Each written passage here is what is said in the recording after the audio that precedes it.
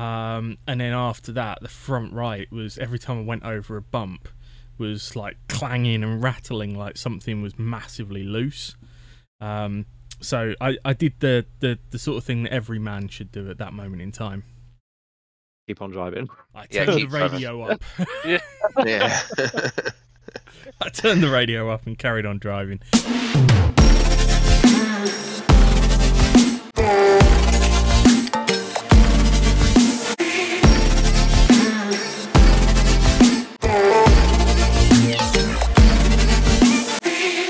Hello and welcome back to Onid Arms, the Pit Lane podcast.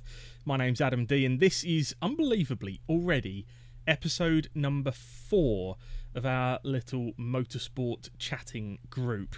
And the group is kind of reconvened almost into original state this week because Mr. Parkin's here this week. Hello, sir.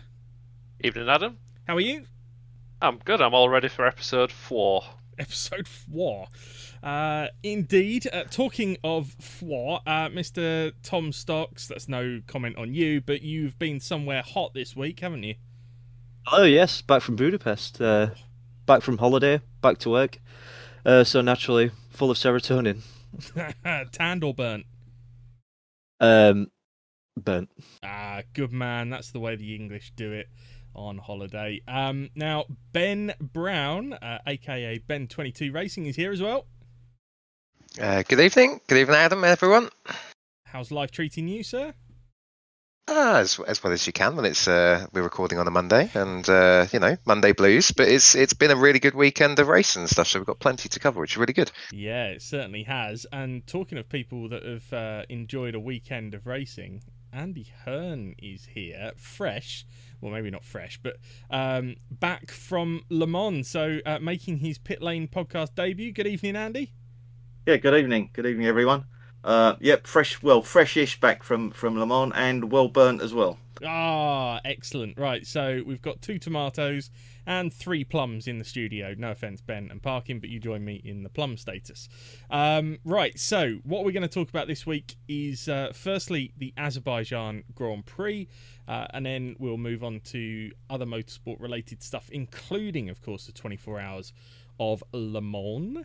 But let's start with the Formula One, as we always do. And actually, just before we go and forget it this week, Parkin, do you want to take us through how the Predictions League is stacking up? Because surely I had a better week this week. You did. He's got a whopping half point for predicting a Perez win. So you got a half point for a Red Bull driver winning the race. Is that it? Yeah, I'm afraid. You're on 1.5 points for the season, so... Am I bottom of the table? No. Tim's on 0. Oh, good lad. You are second bottom, but we'll skip over that. So the correct prediction would have been a Lando Norris 11th qualifying, Pierre Gasly 5th, 15 cars finished. Thanks for updating that, Tom. It was 16 last night. And then Max Verstappen, the winner. I got half a point for Perez, same as you, Adam. Tom, how did yours go? I have changed strategies. I've gone for the full wildcard strat. One of these predictions will pay off in the season, and I'll look great for it, but this one didn't. I predicted a Esteban Ocon win. 15 finishes, which I got right. George Russell 5th, which would have netted me half a point until flipping Hamilton decided to pull an overtake. Can't believe it. And I had Bottas as qualify 11th, so yeah, just the 1 point for me. Yeah, but better than I did, and you went for the meme option, so fair play. Ben, you did pretty well this week, 2 points. I think I said Max to win, and then the 15 finishes. Exactly. Because I like seeing the signs of the apocalypse with multiple people retiring, and I can't really remember. I think I said Bottas for 5th, which is a conversation point in itself, because I actually genuinely thought that was possible. It turns out it really wasn't. So, yeah, up and down. Yeah, still pretty good though, man. 2 points. Yeah, not too bad. I'm glad the so- 15 finishes finally came to fruition after 3 weeks of guessing it. I keep sticking with 14. It's not worked so far. That was I think I bold at started- Monaco. It Yeah. was bold at Monaco. I thought it was a little bit more possible for Azerbaijan, but never mind. Never mind. So who is leading the championship overall now? Yeah, currently it's a tie between Dan Hyde and Jimbo Manzi on 6. So, yeah, Wow. two-way tie. Wow. Well, we shall make sure that predictions are. By the way, how did Sam get on this week? He got 1 point. Which I is know- not bad considering he predicted it halfway through the weekend. No, just before qualifying, wasn't it? Yeah, he went full Jimbo strat on that, didn't he? So I'm glad to hear it didn't pay off too well for him, although he did outscore me. But never mind. Look, anyway, let's talk about the race itself in just a moment, because qualifying was actually pretty interesting this time around. Not that it isn't normally, but qualifying was really exciting. There was really 4 cars that could have stolen pole, and actually, you know, I thought for a minute that Sainz was going to take it after the first runs, but didn't come to fruition in the end. Ben, what was your thoughts on qualifying overall? It was it seemed like something really competitive. I think it was really competitive, and it highlighted how close the Red Bull and the Ferrari are. Even though you could sense that the Ferrari had a little bit of the legs in qualifying, as I think we kind of all agree that we've kind of seen all season. With the straight line speed of the Red Bull, it really pulled them quite close to actually being able to take pole away. So I was wanting Perez to get pole when we were watching it. So shame I didn't come off, but I thought it was really close, and then it was a surprising order as well, mixed up order throughout the field. Some teams there struggling that maybe you wouldn't expect. Yeah, Alpha were right off it this weekend, weren't they? And you know, we just heard in the predictions, a few of you had Bottas in there for either 11th or even 5th in one of your case, but a real struggle for Alpha, whereas the other Alpha seemed to come on strong this weekend. So definitely something that we can pick up on in a little bit. But I know, Parkin, you wanted to mention Alonso and Hamilton from qualifying.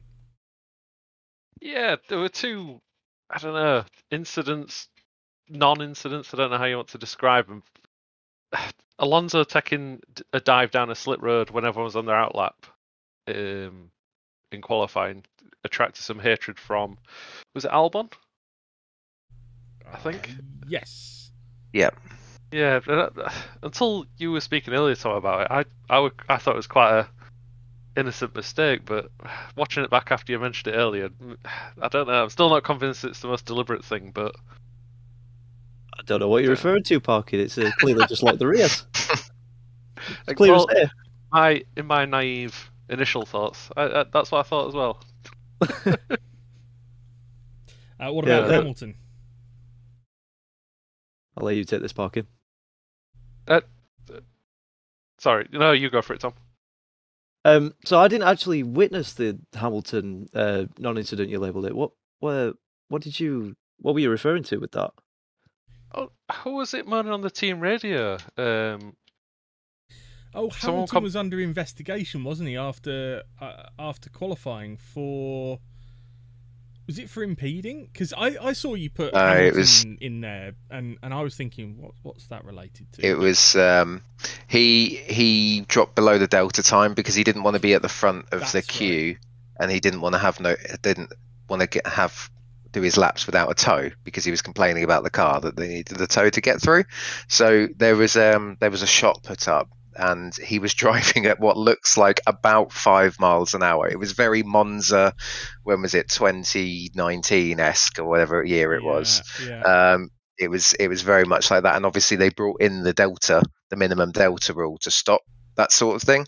And from as far as I could see, and unless he sped up magically and hit the delta, I'm not sure how he got away without getting a penalty. I missed what that bit was. I do wonder whether the delta thing, and I'm glad you've refreshed my memory on what the situation was, but the delta, correct me if I'm wrong, is set from the pit lane exit to the pit lane entry line. So it's the two safety car lines, I think, officially. Given that Formula One has 3 sectors around the lap and many, many, many, many more mini sectors around the lap, should there not be a way of monitoring it all the way round the lap rather than just that kind of start to finish of the lap? I'm trying to think of a downside to that.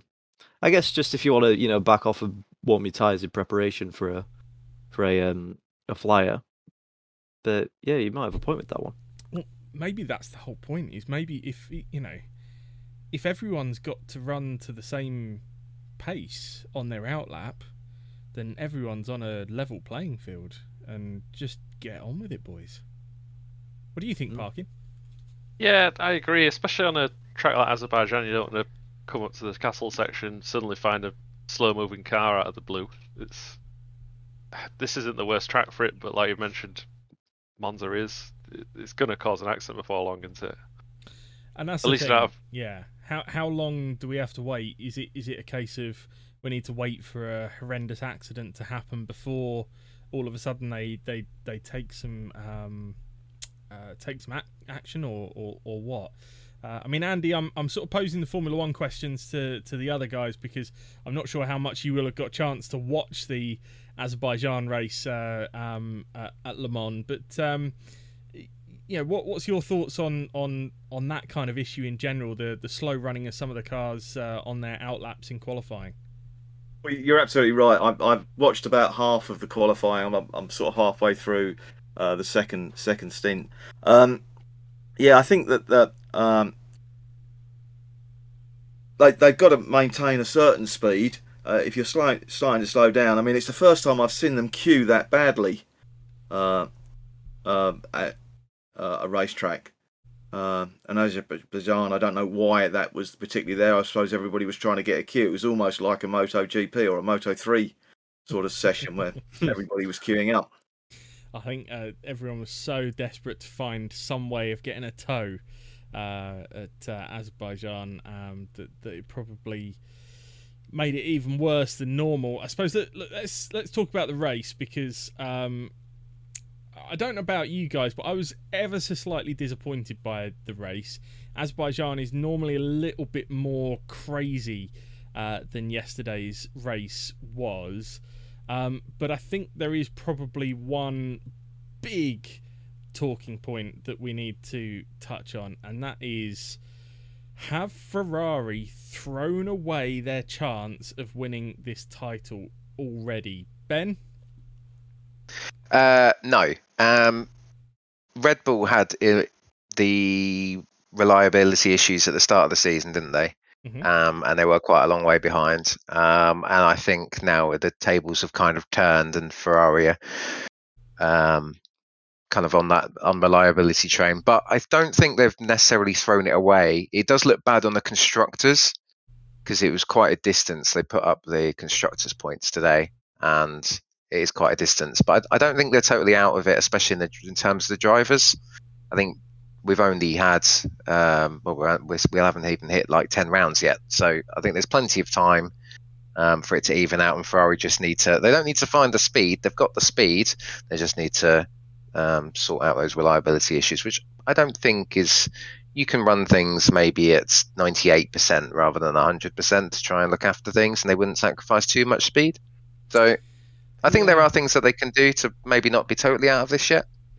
Yeah, the thing I'm concerned about, and Tom, I'll sort of point this one in your direction in just a sec, but given the cost cap nature of Formula One now, how painful is a lack of reliability early in the season going to be against that cost cap? Plus, there's the potential for engine penalties as well that undoubtedly they're going to get at some point this season now, and you would assume that for Red Bull as well. But the cost cap thing, Tom. How much is this reliability stuff going to hurt them and their ability to further develop the car as the season goes on? Oh, feel free to fact check me here, but I don't think engine development / building is included in the cost cap. I believe their teams are currently looking at setting up a separate cost cap for the engine suppliers. But yeah, so it will definitely be more of the grid penalties that are really going to hamper them now. And this part of the season with Azerbaijan, Canada next, was always going to be tough for Ferrari. Obviously, the double DNF has kind of compounded that, along with the mistakes at Monaco. So, but to answer the previous question as well, I don't think Ferrari have thrown this away yet, but they've impressed me. I think if Ferrari can employ the mental strength they must have employed to survive that horrible 2020 season, I think they could come back from this. That's a fair point. Yeah, what about you, Parkin? I agree there. I don't think it is quite throwing it away. I think it's just the balance has tipped slightly in favour of Red Bull, and they've just become almost that Mercedes-like machine, haven't they? I think they've had 3 1-2s in the last 5 races. The reliability issues have gone, and Ferrari just can't quite develop the car in the same way Red Bull have to keep up. Well, it looks like that anyway. It's flipped around quite quickly. On the subject of Red Bull, so if we go back to, I think maybe even episode 1 of this podcast, I sort of suggested, maybe it's time for Red Bull to nail their colours to the mast and choose one of their drivers and back Verstappen, basically, which they then did at the very next race and asked Perez to get out of the way. Then Perez came back and won in Monaco. All of a sudden, he's in the title hunt.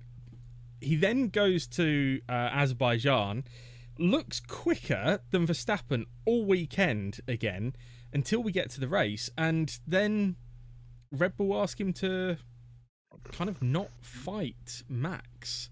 So I suppose generalised question here, and I'll come back to you first on this one, Parkin. What is going on at Red Bull in terms of the championship?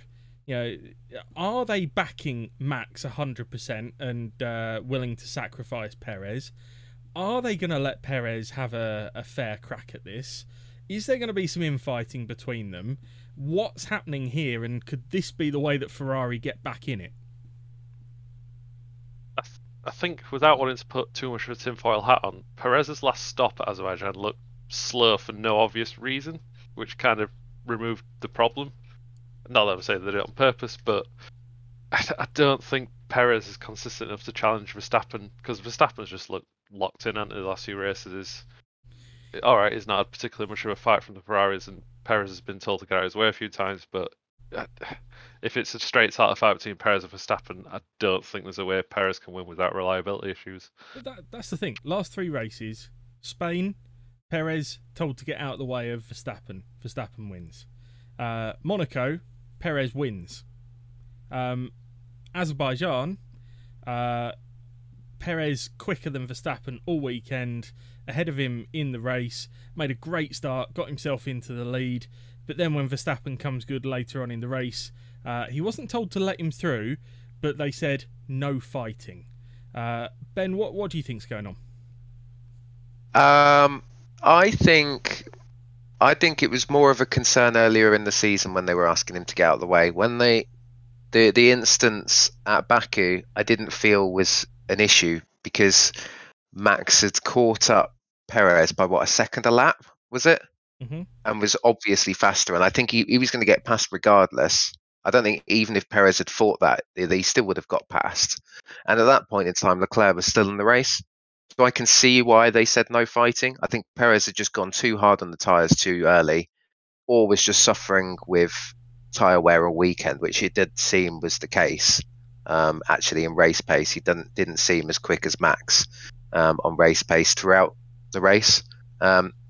So I don't see it being favouring Max in this instance. I think, would it have happened if Perez was a second faster than Max? That was exactly the question I was going to ask. I would hope that they would say no fighting in that instance. If they were going to do it for Max, I'd hope they'd do it for Sergio as well. Whether we get to a point where that is required or not is another matter, because we haven't really seen that, have we? We haven't seen it where Perez has been let through by Max because Perez is faster. So it'll be interesting to see if that crops up in the next few races, especially while Sergio's still in the title fight.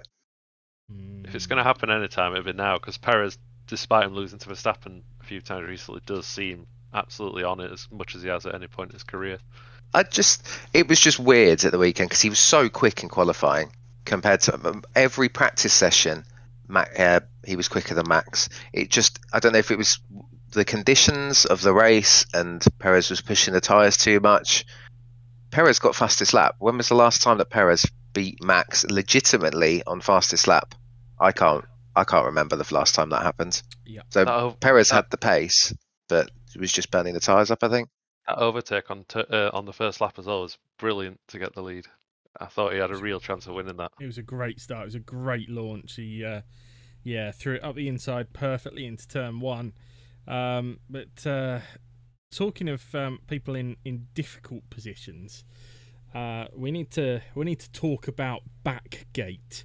That was really quite shocking watching Lewis trying to get out of the car at the end of the race. He's back obviously in bits.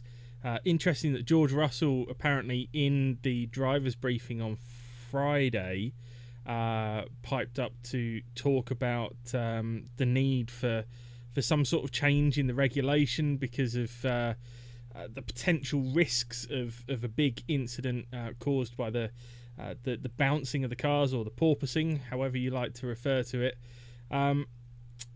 Tom, do you think Mercedes are kind of driving this message home because they think that their opportunity to get back into things is to get everyone onto a bit of a level playing field with ride height? Or is this a real concern that there's something really off going on here? Yeah, at first I was really convinced that it's convenient that the porpoising is affecting those guys the most and they're complaining the most about it. But after listening to Toto, I do kind of believe now that they just want it acknowledged and the teams can work together to then find a solution. Maybe it's a separate solution for each car. But yeah, it's really, it's almost quite sad to see. Like as a 26-year-old, I'm getting on myself. I could kind of understand. I could kind of relate to Lewis Hamilton, how it seems to be affecting him more than Russell, despite Russell being a lot taller and the taller people are apparently suffering from it a lot worse, especially in the neck region. So like Russell and Ocon are having a horrendous time with it apparently. But yeah, I do kind of believe them now that they just want it acknowledged, and then maybe now the FIA works on a kind of bipartisan solution across all the teams. Maybe something cool like active suspension. That'd be nice to see back. Well, but yeah, it would. It's certainly not a quick fix though. I mean, Alex, it's one of those situations that's really difficult for Formula One to manage. But Christian Horner was very clear in saying that, well, there is a solution to it. They just need to raise their ride height. They won't be as competitive, but that's their problem. Is it as black and white as that? In theory, yes, because didn't the FIA propose to teams you run at a minimum ride height much higher than it currently is, and it was rejected, which would have probably solved a lot of problems.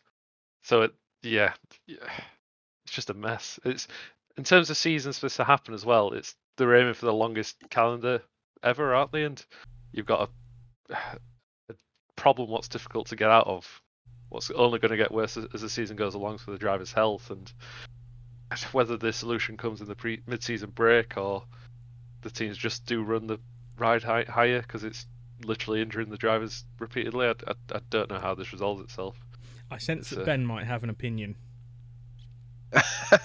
Well, I saw the pictures that they put up, and I think Chandok said something at the end of the race and had some footage, which I found quite interesting, that how low the Mercedes is to the ground. There's basically got no ride height, and the Red Bull is quite raised up. Not quite in like the old ethos that they had with the amount of rake, but it was a lot higher, and so it appears that some cars are designed to be higher. The Ferrari seems lower, but not as low as the Merc. So I think rather than a blanket ride height, if they've got the G tests, I can't remember, one of you mentioned it when we were chatting before. You've got the the vertical G tests that you can do, and any team not meeting that needs to raise their ride height accordingly to stop it. I think that would be a better way around it, to be honest. I don't think blanket ride height changes or setup changes across the board when some teams have either designed a car that won't do that, or are running a car that purposely won't be as severe and losing out on time. And I think Merc are trying to, as much as we obviously respect Toto, what he said did not particularly sit well with me, really, because I feel like if they wanted to, they could raise the ride height up and get around it that way, and then make up the time somewhere else, or any other ways around it. It did feel a little bit. It felt quite Christian Horner a few years ago, poking at engine maps and all that sort of thing. I didn't like that either. So yeah, I wasn't a big fan of what Toto was saying yesterday. Well, I just want a yes or no from each of you, and ignore what he said in the press today, because he was bound to say that today. But is Lewis Hamilton going to drive in Canada next weekend, Alex? Yes, but I don't know if he'll finish the whole weekend. Tom? Yes. Ben? Yes. Andy? Yes. Okay, so everyone thinks he's going to be there in Canada. When he was trying to get out of the car, I thought there's no chance he's going to, because as much as anything, it's a lot of flying to be doing, going transatlantic to Canada. But I'm sure he'll manage in his private jet, Adam. Come on, next question. He'll be all right. He'll be nice and comfy. Yeah, that was pretty much what the missus said to me after I said that yesterday. Anyway, look, so we've talked about qualifying and Ferrari's reliability, and Red Bull getting away at the front now, and the Red Bull team orders and porpoising and the back troubles and things like that. When we talk about DNFs, there are a couple of drivers who are getting it worse than anyone else right now. Zhou Guanyu and Carlos Sainz. I would not be rushing out and buying a lottery ticket if I was either of those drivers. Tom, what do these guys have to do to catch a break? Get the Renault powertrain in their car. Oh, Mr. Corporate toe the line there. Okay, all right, I'll try Ben instead. Ben, what do these guys have to do to catch a break? Not have a Ferrari engine. Oh, my God. Well, seriously, though? But seriously? Sainz was a hydraulics issue, wasn't he? Was it not engine related? No, I thought it was hydraulics. Okay, well then don't have a Ferrari. Have something else.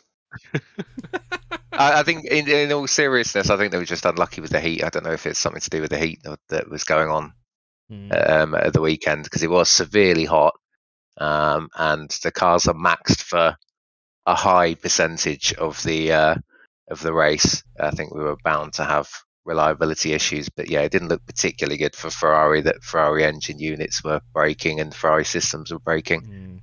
It's difficult to really get much of a gauge on how Zhou Guanyu's getting on at Alpha, given that he is having terrible luck with DNF. So hopefully that starts to fix itself soon. But one of the other things I wanted to just point out was the ridiculousness of the British Touring Car Championship style gaffer tape gate that there was partway through the race.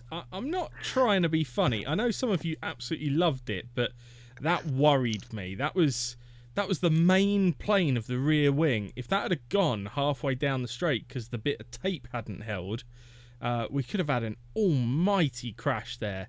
I was really surprised he wasn't called straight back in. I mean, Tom, I don't know what the guys in your factory were saying today, whether that came up as subject to conversation. It was, but no one seems to know the rules about it. Me especially. It's quite interesting because, yeah, like you said, you have every right to fix that, but obviously these cars are a lot faster than touring cars, and maybe not in a straight line, but around corners and stuff. NASCARs, which employ similar repair methods. But it's a real grey area. So I kind of respect their strategy of come in, tape it up, and just get out before the angry FIA man could come down. Yeah, I mean, is there not also something about weight here? I mean, look, one piece of tape is not going to add a huge amount of weight, but is it allowed for a car to come in for a pit stop towards the end of the race, for example, and for them to wrap so much tape around it that it's all of a sudden enough weight to pass the checks at the end of the race? I mean, where's the line on this? I mean, Alex, what was your thoughts when you saw it happening? I felt really sorry for Yuki, to be honest, because low-key had a very, very good race, and did he lose one position due to it or two? But yeah, it's bizarre because we had was it Leclerc at Curta a few years ago where he had a bit of his car fly off and just ignored the meatball flags, and it just seems a bit, like you say, a bit relaxed about massive hunks of bodywork flying off the car potentially. I was worried about that. I don't know about you, Ben. I thought it was hilarious.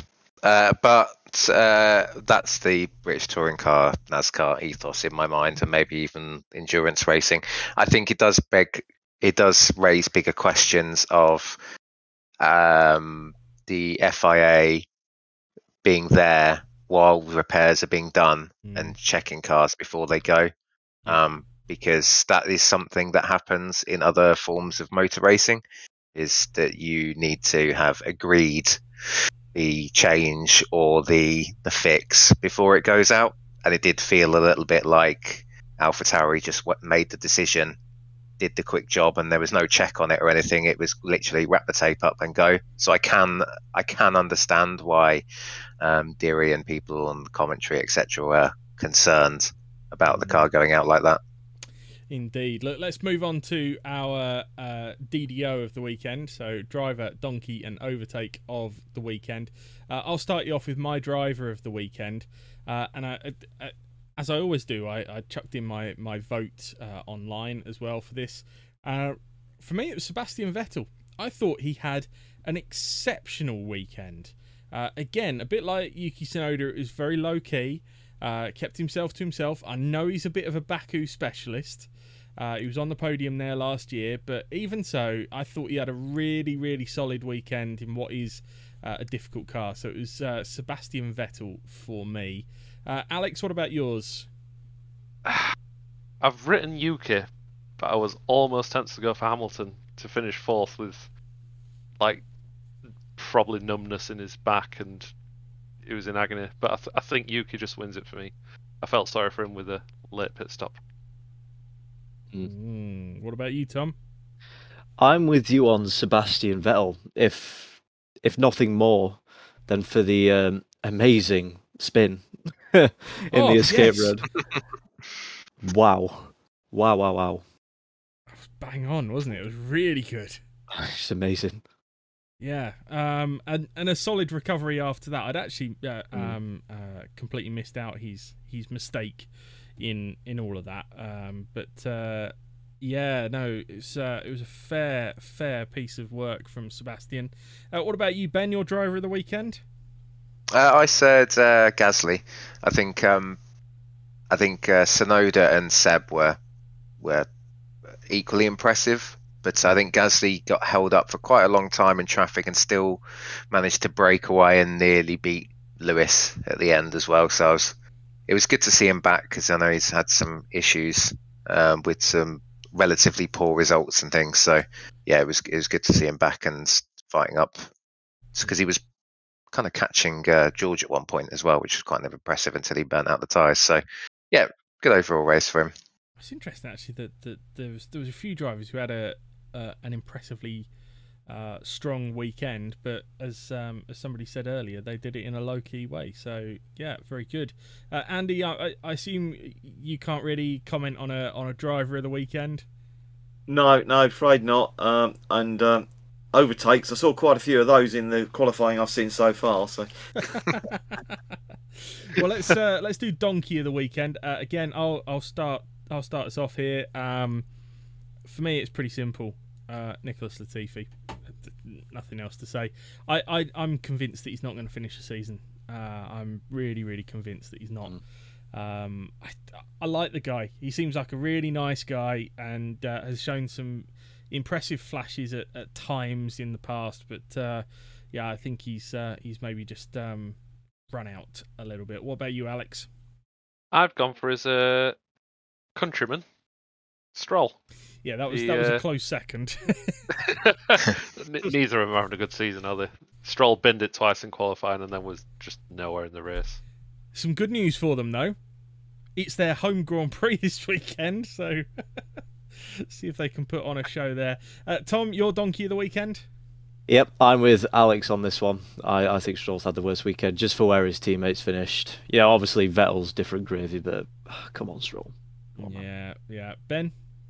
I said Stroll as well. I crashing once in qualifying was something, but managing to do it twice in about 3 minutes is pretty up there for me. And then he was nowhere in the race. So I honestly have no clue why they decided to carry on there. Those tyres were obviously going to be absolutely ruined and flat spotted to hell. So why he wasn't boxed, I don't know. But that's what happens when silly decisions are made. Okay, overtake of the weekend. Mine is actually really quite simple. It was Sergio Perez into turn one. I thought it was a great launch off the line and a really nice overtake. A lovely battle between him and Leclerc there. What about you, Alex? Yep, exactly the same. Pretty much exactly the same reasons. Lovely stuff. Good. Tom? Yep, bit of same overtake. It was just so clean. Loved it. Ben? It was Seb on Ocon, take two.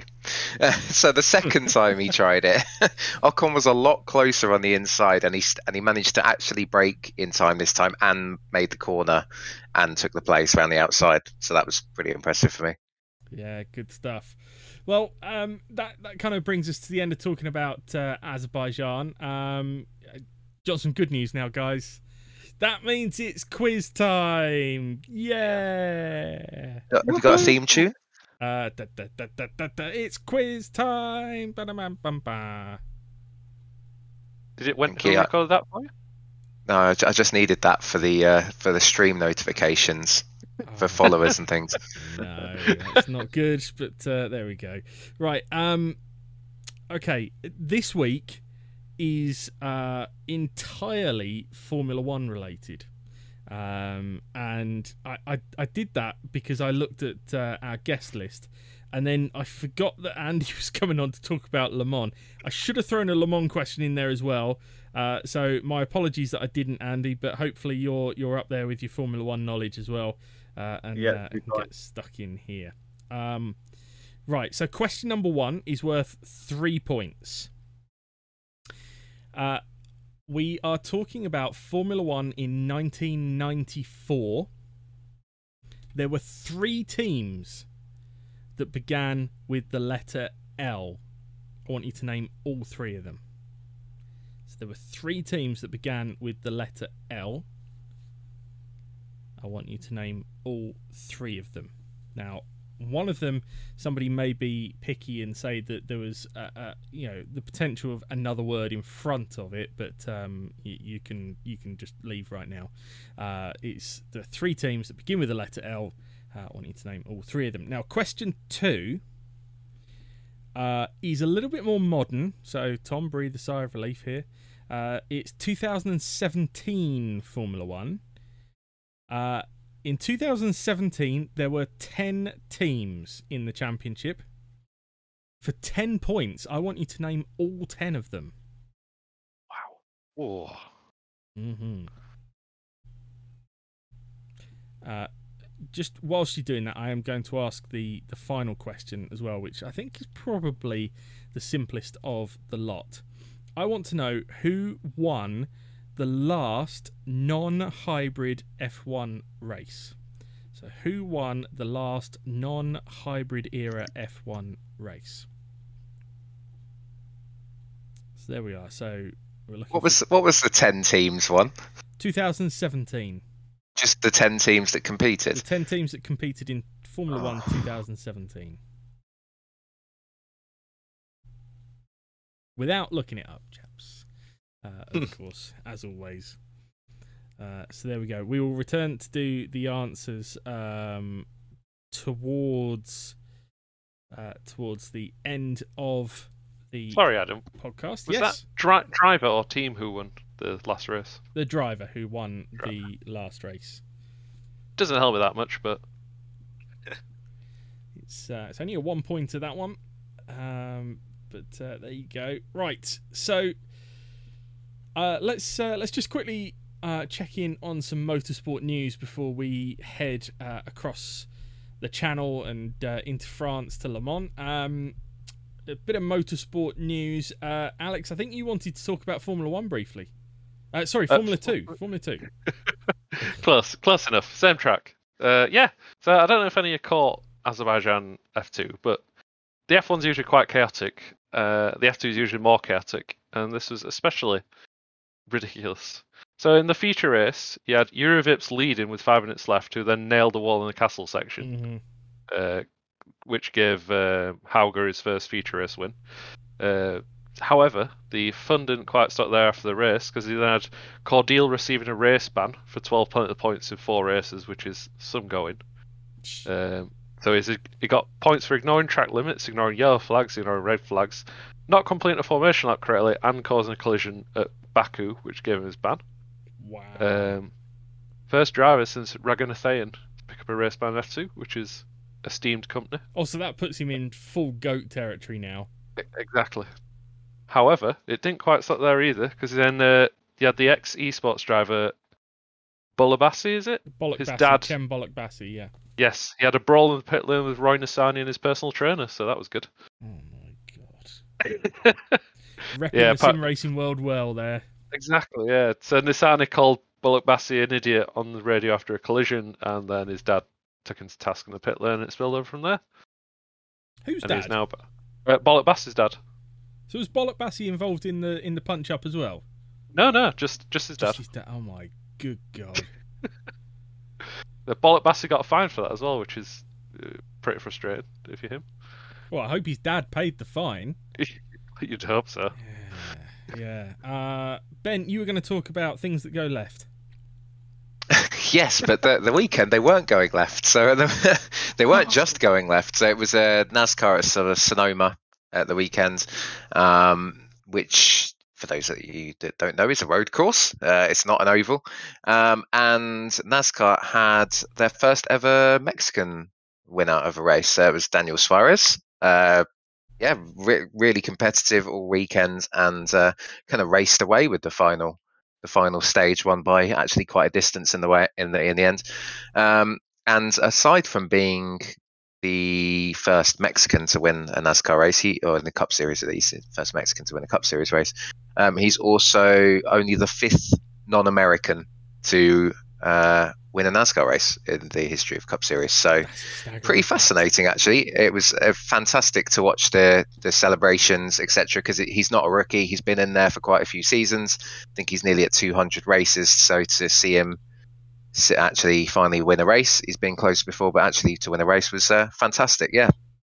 Very good. And I was going to chuck in one last bit of motorsport news, and that is, you know, we've talked in the past about where would we really like to see a Grand Prix at, and there's one track that comes up time and time again in people's suggestions. Any suggestions from you guys? Where would you like to see a Formula 1 race? I know the answer, so I'll keep my mouth shut. Okay, well, just give us your general list of places you'd like to see Formula 1 races. Road Atlanta. Road Atlanta. Oh, yeah, I'd love that. Ben?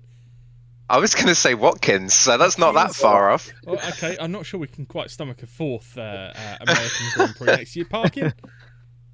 Damn it, I was going to say Indy, but... We're all secretly American. Donington. Oh. I'd have to say Brands as well, having watched my first Formula 1 race at Brands. Wow. Yeah. Okay, showing your age there, Andy. I'm afraid, but never mind. Well, the name or the track that comes up a lot, fairly high in people's lists, is Kyalami. Now, anyone know where Formula One boss Stefano Domenicali has been today?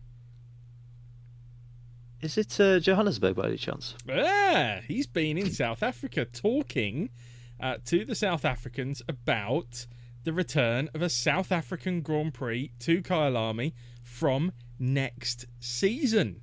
So that could be really interesting. And I know Formula One is very, very keen to get a race in Africa. The closest that they get at the moment is the Middle East. But nothing actually on the continent of Africa at the moment, and Kyalami is the place that makes most sense. Last held a Formula One Grand Prix in... anyone got the answer to that one off the top of their head? No. 84? 90 something? Yeah, 1993 was the answer. So last held a Formula One Grand Prix in 1993. And could be back as early as next season. They're now talking about next season being 24 races. There is some horrendously tragic news off the back of it, though. It's likely to replace Spa. Oh, just have to reprofile What? the Rouge. Mm-hmm. So Is this April Fool's Day?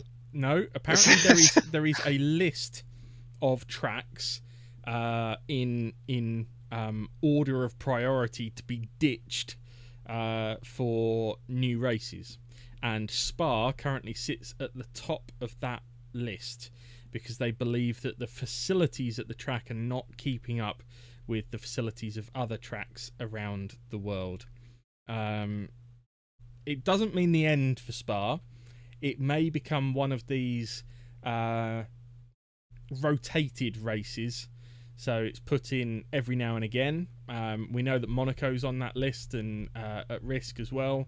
But yeah, I don't know about you guys, but I can't quite imagine Formula One without Spa, to be honest. And as much as I'd love to see them drive at Kyalami, not in replacement of Spa, thank you very much. But I mean, I'm not.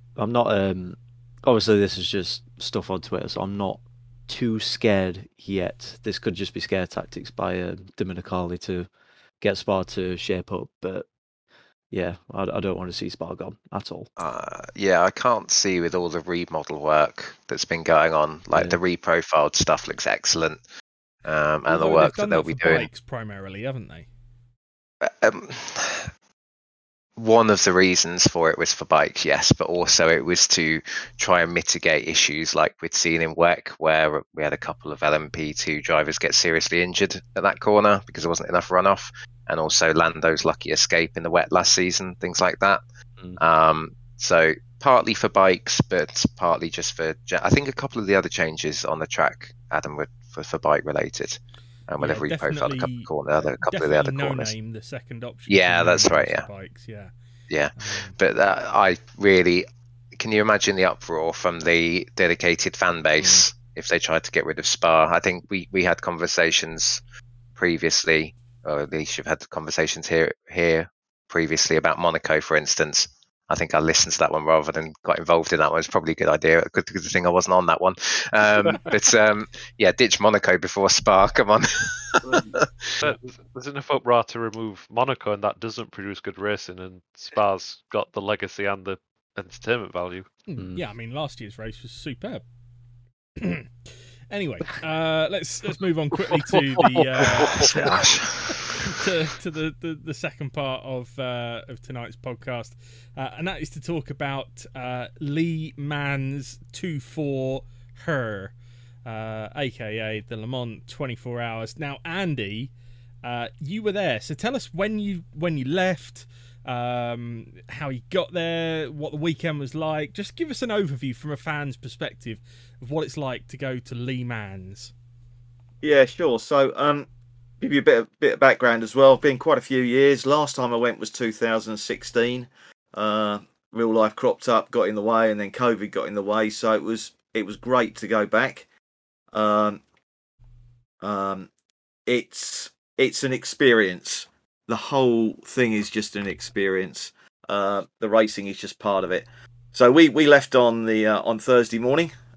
bright and early. Left home about 5 o'clock. Yeah. Got down to the Eurotunnel.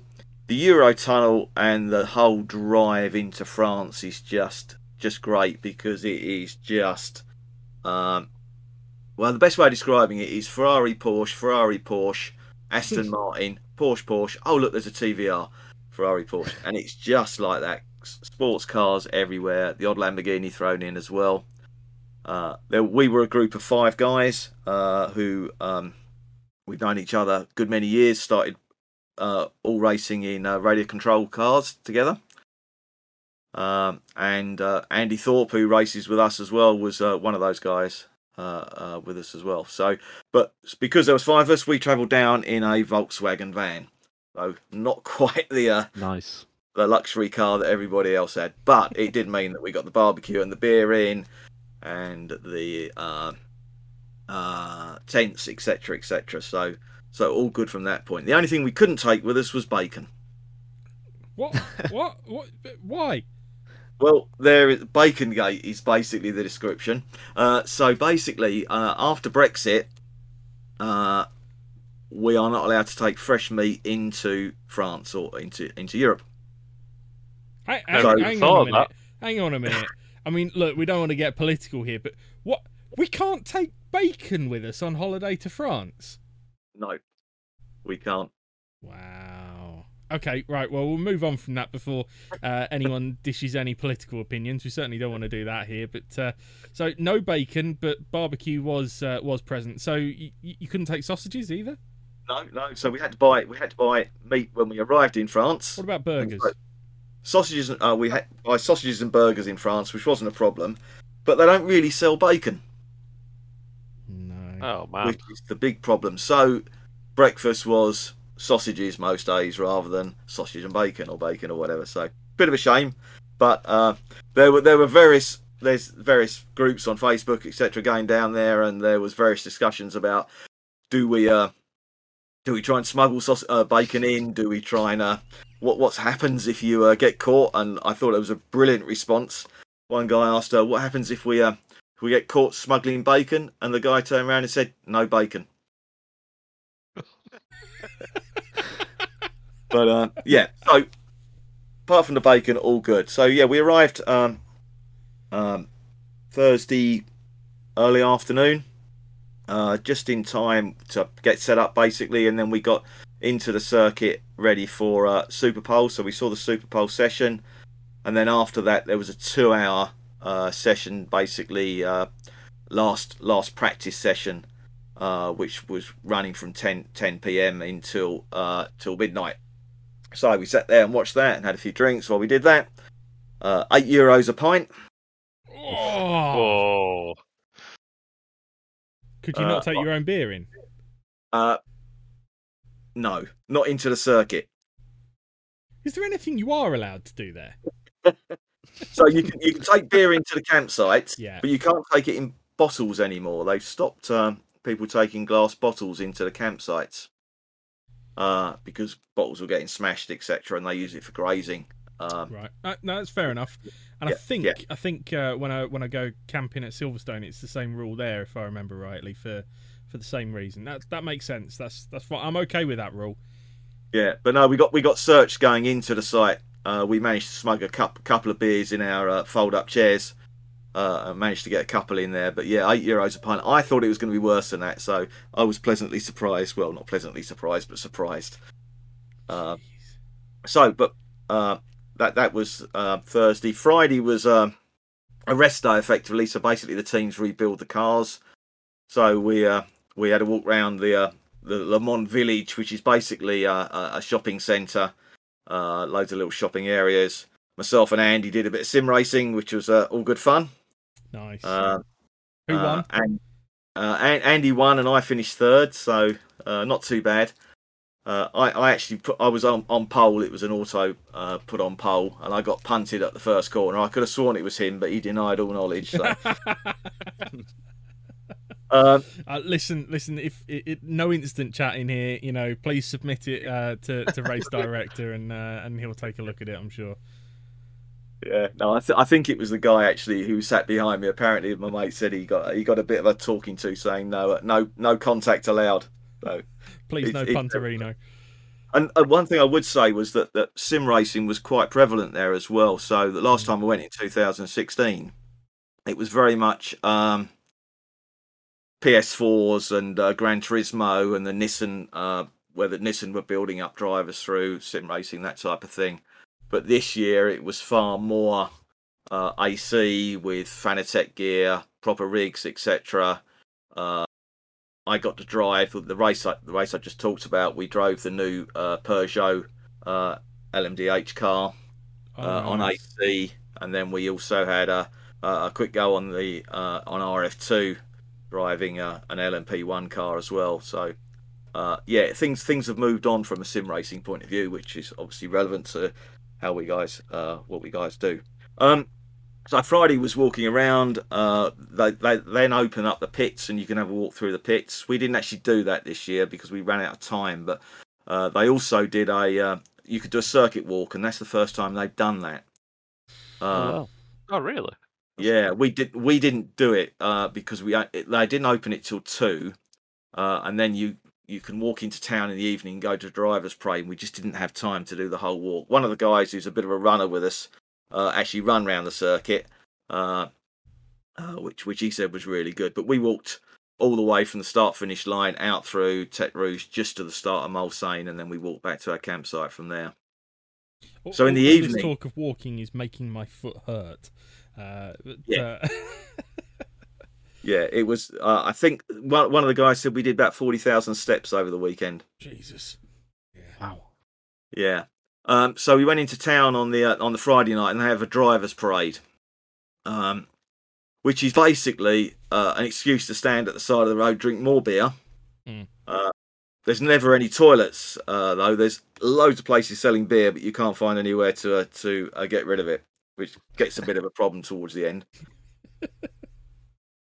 But basically, the drivers' parade is the drivers sitting in the back of older sports cars, that type of thing, throwing out paraphernalia to the fans, caps, t-shirts, that type of thing. And it's normally really, really busy. And this year seemed a little bit quieter actually, and it's than the last time I went. And I think the whole weekend was that little bit quieter. Really, I think expected it to be busy. No, it was busy, but not as busy as normal. I think next year will be really busy because it's the 100th celebration next year. Peugeot will be back. Ben, I think that's just nailed it on, hasn't it? Yeah, I think so. Yeah. Yeah. Okay, we'll all be there next year, Andy. If Bentley went back or Jaguar went back, it would be absolutely manic. Mm. Andy, a quick question from me. One thing I've always been really interested about Le Mans: do the festivities, do like the crowds and the partying and the drinking persist into like the proper graveyard shift, like the really late night stints? Yeah. Wow. Yeah. So when we came back on the Friday evening after the parade and a meal, there was a concert going on, so we joined into a concert. That was going on till about 1, and then we went back to the campsite to get ready for the next day. On the Saturday evening, they had the Stranglers playing, but we didn't get a chance to see that. We were watching the racing. But yeah, Saturday afternoon, the race started at 4, and you will generally get people who will just sit on the bank for 24 hours. Wow. And you'll get out there early in the morning, and there'll be people asleep in sleeping bags on the bank. And those who have been enjoying the festivities too much might not have the sleeping bag; they'll just be lying on the bank. That is some commitment. Oh, it is, yeah. Yeah, I mean, we sat. I think we finished up back at the campsite about 12:30, and turned in for the night. Andy Thorpe got up early and went off for a walk round with his camera to get some pictures and everything early in the morning with the sunrise and stuff. But yeah, I had a little bit of a lay in. Although I'll tell you a little funny story with Andy on this one. He got his he found the key for the van in the tent, opened up the van, got his camera out of it, disappeared off. I'm lying in bed, 5 o'clock in the morning. There's a bloody car alarm go off, and I thought, oh, who's left their car open? Car alarm going off. Sort of laid there waiting for it to stop. It stopped, and then it started again. And I looked over and I saw it was our lights were flashing. So I had to get up and go and close the van, and he'd left the back door open slightly, which had set the alarm off. Oh no! Oh, I bet he was popular. Especially with a guy over the road from us who had the same van, who was out there trying to turn his off as well. Oh man! Yeah. So we went back into we were sitting there eating breakfast, getting ready just to go in, packed all the tents up, ready to leave on Sunday afternoon, and both the Corvettes went out at virtually the same time, which was so disappointing because they'd been so quick, so impressive. Absolutely gutted for Nick Tandy on that one. But we went back into the circuit, watched the racing up until 4 o'clock, and then literally grand depart. We parked the van a little bit closer to the exit, so we got away pretty well.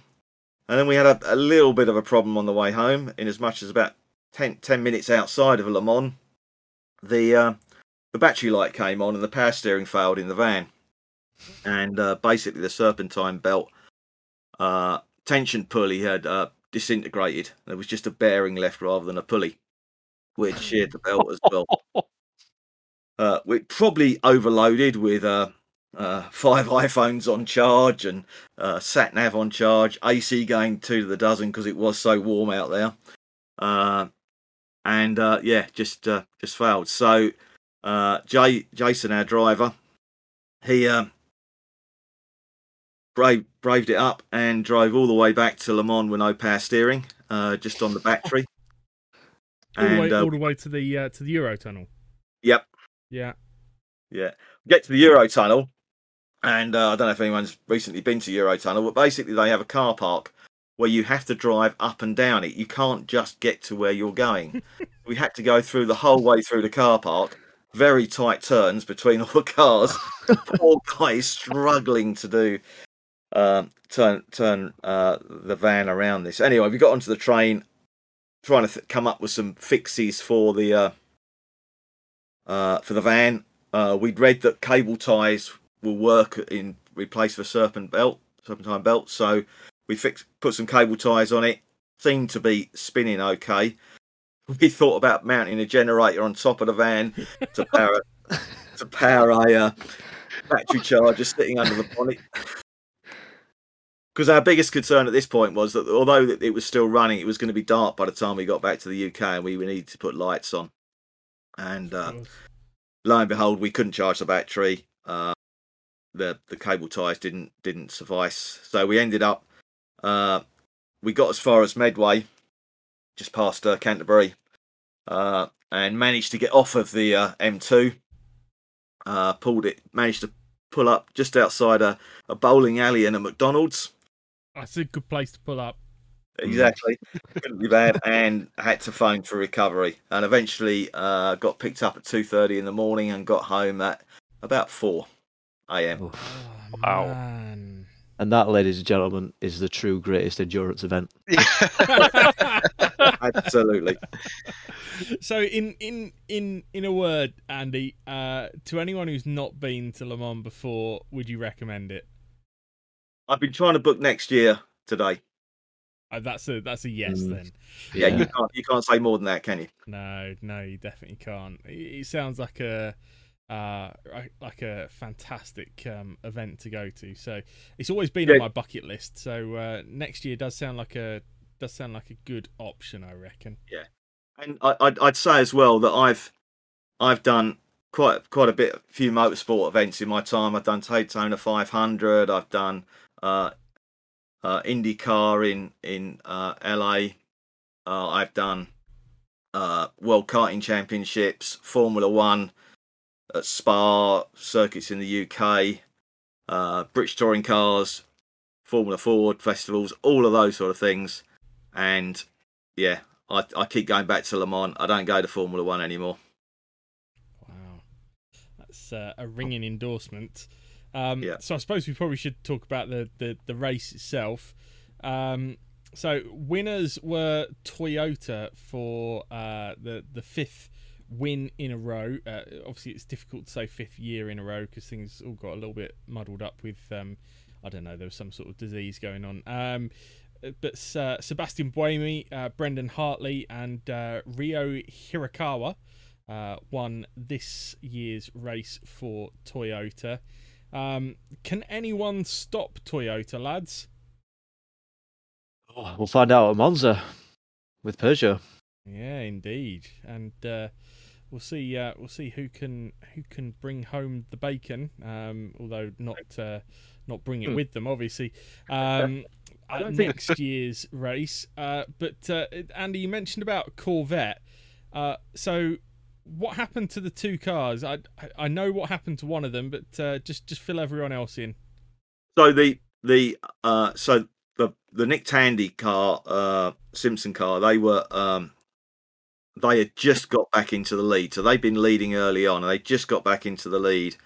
And two LMP2s basically decided to overtake them at the same time. One went through the middle and balked a little bit as the other LMP2 moved slightly towards it, and the Corvette was suffered straight into the barrier and destroyed the front left corner, I think it was. So that was out, which was a real shame. The other car had gone into the barrier with the rear end, and they kept trying to repair it, but eventually they put their hands up and said that they couldn't repair it. It was too dangerous to continue, so they retired it. And that one retired about 5 minutes before the accident with the leading car. So real shame. They were very quick. I mean, it's the last year that you're going to see GTE pros there as well, because it's going GT3. So that was a shame that they couldn't win that. And I was getting into the politics of motor racing again, but I was a little disappointed. They were talking about the GT3 regulations and what they're going to be, and obviously you think of GT3 as effectively a championship where all the cars are pretty much the same throughout the world. DTM might be slightly different, but WEC are talking about introducing a WEC body kit for GT3 cars. So they'll be the same car, but they'll just introduce a WEC body kit. So effectively, all that's going to happen is the teams will have to spend another 100,000 euros on body kits for effectively the same car. And sounds like the teams don't want it. It's just a WEC thing. So a bit of a shame if that comes off. That's interesting, because the whole move to GT3 was kind of billed as they're matching the specs from SRO, IMSA, etc. So I'm amazed that they want to come back and change it. Because that's a shame. If that is the case, that's a real shame, because it might cost some of the teams out with that. Yeah, totally. So, yeah. First I'd heard of it over the weekend. We listened to a show called Radio Le Mans, so they broadcast the whole time you're there in English, so you can get that on FM radio. And they were talking about it. That's to say, the first time I'd heard about it. Well, tough night or morning as it was for Corvette in the end. How did Michael Fassbender get on? So anyone who doesn't know, Michael Fassbender is an actor. Been in things like Steve Jobs and The Counselor, 12 Years a Slave, X-Men, and no, I did not have to IMDb that. I did. But he made his Le Mans debut. So any of you guys catch how he got on? Go on, Andy. Yeah, go on. I'll just say I didn't see a lot of him. The only time I did see anything of him, he'd spun. I think it was the end of Mulsanne. He spun it by himself somewhere, which, fair enough. It's at the end of the day, he's an AM driver in his first Le Mans. I think one spin will let him off. The only other time I saw him off was when someone was trying to put a lap on him, understeered, into him and put him off. I think it was at Indy, was it? It might- And so I think from what he was saying afterwards, he enjoyed it, but I think he did get a rough time of it at times, unfortunately. He's had a long old wait to race, hasn't he? Is it 3 or 4 years he's been training for? Yeah, and it's interesting that obviously he's in the Dempsey car. So Patrick Dempsey's kind of admitted that he kind of got him into it because he obviously did a little bit of racing himself before sorting his cars out. So as an actor himself, so it's kind of interesting that an actor has led to another actor coming into it, but he has had to wait around for, I think it was like 3 years or something to finally do it. So it's good to see not just him, but all the AMs and things and people getting involved. I think that's the spirit of Le Mans, isn't it? You Yeah, get that I mixture. suppose getting some drivers with their own following or their own name from something else, might just attract other people to actually watch Le Mans and motorsport in general. So, I suppose it's easy for us to scoff at gentleman drivers and things like that, but no, it's always interesting to see other people take it on. So, Andy, is there anything else we need to talk about from Le Mans? Is there anything else sort of jumping out in your mind that really has been missed so far? No, I don't think so. I think we covered it pretty well. I mean, I think that it's difficult when you're there to actually follow the race is difficult. We ended up trying to sit in front of a video screen, like big screen, so you can try and follow the race. And you've obviously got English speaking FM radio that I just mentioned. But I've still got the 24 hours of the race to watch myself. Now I'm back and see what I missed. And you're going to do that? You're going to sit and watch all 24 hours? Yeah, I will do over the next few weeks. Wow. I know the results, so. Yeah, spoiler alert, but look, thank you so much for coming on and sharing the stuff from a supporter's point of view. I think you've probably boosted Le Mans ticket sales single-handedly there, because I don't know about anyone else, but I really fancy it now. So I think anyone else who's listened will probably be thinking that as well. Yep. Look, before we wrap things up tonight, we have got to do the quiz answers. Are you guys ready for this? Oh, no. Oh, yes. Silence is golden, hey? Right, so let's go with question 1. So, in 1994, 3 teams beginning with the letter L. This is in Formula 1. So, Alex, tell me one of them. Ligia? Yeah? Yeah, I'll give you that one. Ligier, yes. Ligier is one of them. Tom, did you get one of the other 2? Oh, let's see. Lola, no, I'm afraid not. Incorrect. Ben? LaRue? Yes, Larousse, yep, was one of the other ones. Butchering the French language. Yeah, well, yeah, LaRue. Yeah. Andy, did you get the other one? Lebre? No. It was Lotus. Oh, I wrote that down as a... Yeah, it was Lotus. I think it was the final year of Lotus, if I remember correctly. Lotus Mugen. Johnny Herbert was driving for them. So yeah, there we go. So Lotus, Larousse, and Ligier. And Lotus was the one that I said people might question, because I think their entry name was Team Lotus, but yeah, it's an L. Right. So we'll get your points in just a moment. Next one was 2017 Formula 1 season. There were 10 different teams in the championship that year. So we're going to go through and name all of them. I'm just making sure I've got the list in front of me. That's why I'm sort of talking quite slowly. Parkin, give me 2, please.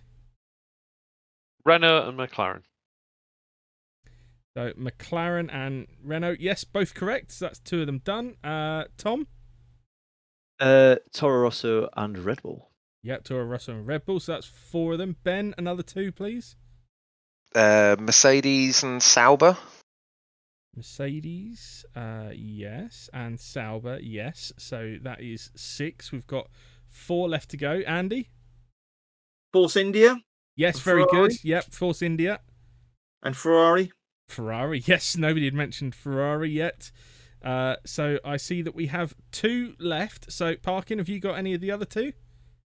Is it Haas and Williams? Haas and Williams, yes. So the full entry list was Scuderia Ferrari, Sahara Force India, Haas F1, McLaren Honda, Mercedes AMG Petronas, Red Bull Racing, Renault Sport, Sauber, Scuderia Toro Rosso, and Williams Martini Racing. So that's for 10 whole points for you guys. And then the final one was who won the last non-hybrid era F1 race? Tom. The fact that you've come to me makes me think I'm right. Is it Alonso? Incorrect. Parkin. I've put Lewis Hamilton. Incorrect. Ben. Mark Webber. Incorrect. Andy. It was Sebastian Vettel, yes. Ah, nice. Oh, Sebastian Vettel took the Brazilian Grand Prix at the end of 2013. So there we go. So let's quickly get your points. So question 1 was worth 3 points. Question 2 was worth 10 points. And the final question was just worth the 1. Andy, how did you get on? I got 12. 12. Wow, that's a good result, that one. Ben? Sorry. I got 12. 12 as well. Okay. Tom, so did you get 13? no, I'm probably plumb last, but I've done a whole 10 times better than the last time I was on. I've got 10. 10 points for you. And Parkin? I'm slotted right in the middle with 11. 11. I don't think any of those are embarrassing scores at all. They're pretty solid. But Andy and Ben, you two take the spoils this week with your shared table topping points. So there we go. Guys, anything to add before we head off? Tom, anything from you? No. Parkin? No, nothing from me. Ben? I forgot to add something to ruin the allure before the podcast. We do have like a little agenda thing, don't we? And I forgot to add something to the Le Mans section. It was about Josh Pearson, and I didn't know what people's thoughts on it were. For those that don't know, Josh Pearson's the youngest ever driver at Le Mans. He's 16 and change. And yeah, it was first Le Mans. I didn't know if people thought there should be kind of age, like you do with some other series now, where you've got age caps and limit to lower formulas before you go into something as high profile as Le Mans. Feels like a can of worms has been opened right there. I'm really sorry, I forgot to mention it in the Le Mans section. Andy, what was the feeling amongst the big Le Mans fans towards that? Well, during the drivers' parade, he did look very young. He really did. But I don't think he embarrassed himself on the track at all. I think he did very well. I personally, I think it's a little young for Le Mans. Perhaps some of the other WEC or even ELMS races would be more acceptable till at least he's got a driving licence. But I was of the same. How long did he drive for, just out of curiosity? Oh, way past his bedtime, I should imagine. Well, there's like child labour laws and stuff. Does it not count to motor racing? As weird as that's going to sound. Well, I mean, if he did equal time to his teammates, he would have done 6 hours. So, but not in one go, obviously. But yeah. But the one thing I forgot to mention was the LMP2s, which he was driving, were they changed the power output of them slightly, which meant that they were using more fuel, and their stint times were 32 minutes. So they were doing stops every 32 minutes. Wow. So not only were the drivers having a hard time, the pit crews were really suffering, especially if you've got a two car team. So you then split your team. So effectively, every 15 minutes, you've got a car coming in. Oh God! So none of the pictures of LMP2 teams catching a cheeky nap in the garage. Then that's hard work. Yeah, exactly. Wow. Well, some good final thoughts there from you, Ben. Or what about you, Andy? Anything for you to add? No, thanks for the opportunity, for the invite, and hopefully I've spread some knowledge. Oh, you've certainly spread some interest in getting to Le Mans next year, that's for sure. Guys, this has been episode 4 of Only Arms, the Pit Lane Motorsport podcast. Alex, I'm assuming we'll be back probably next Monday recording for it to come out on the Tuesday after the Canadian Grand Prix, I assume?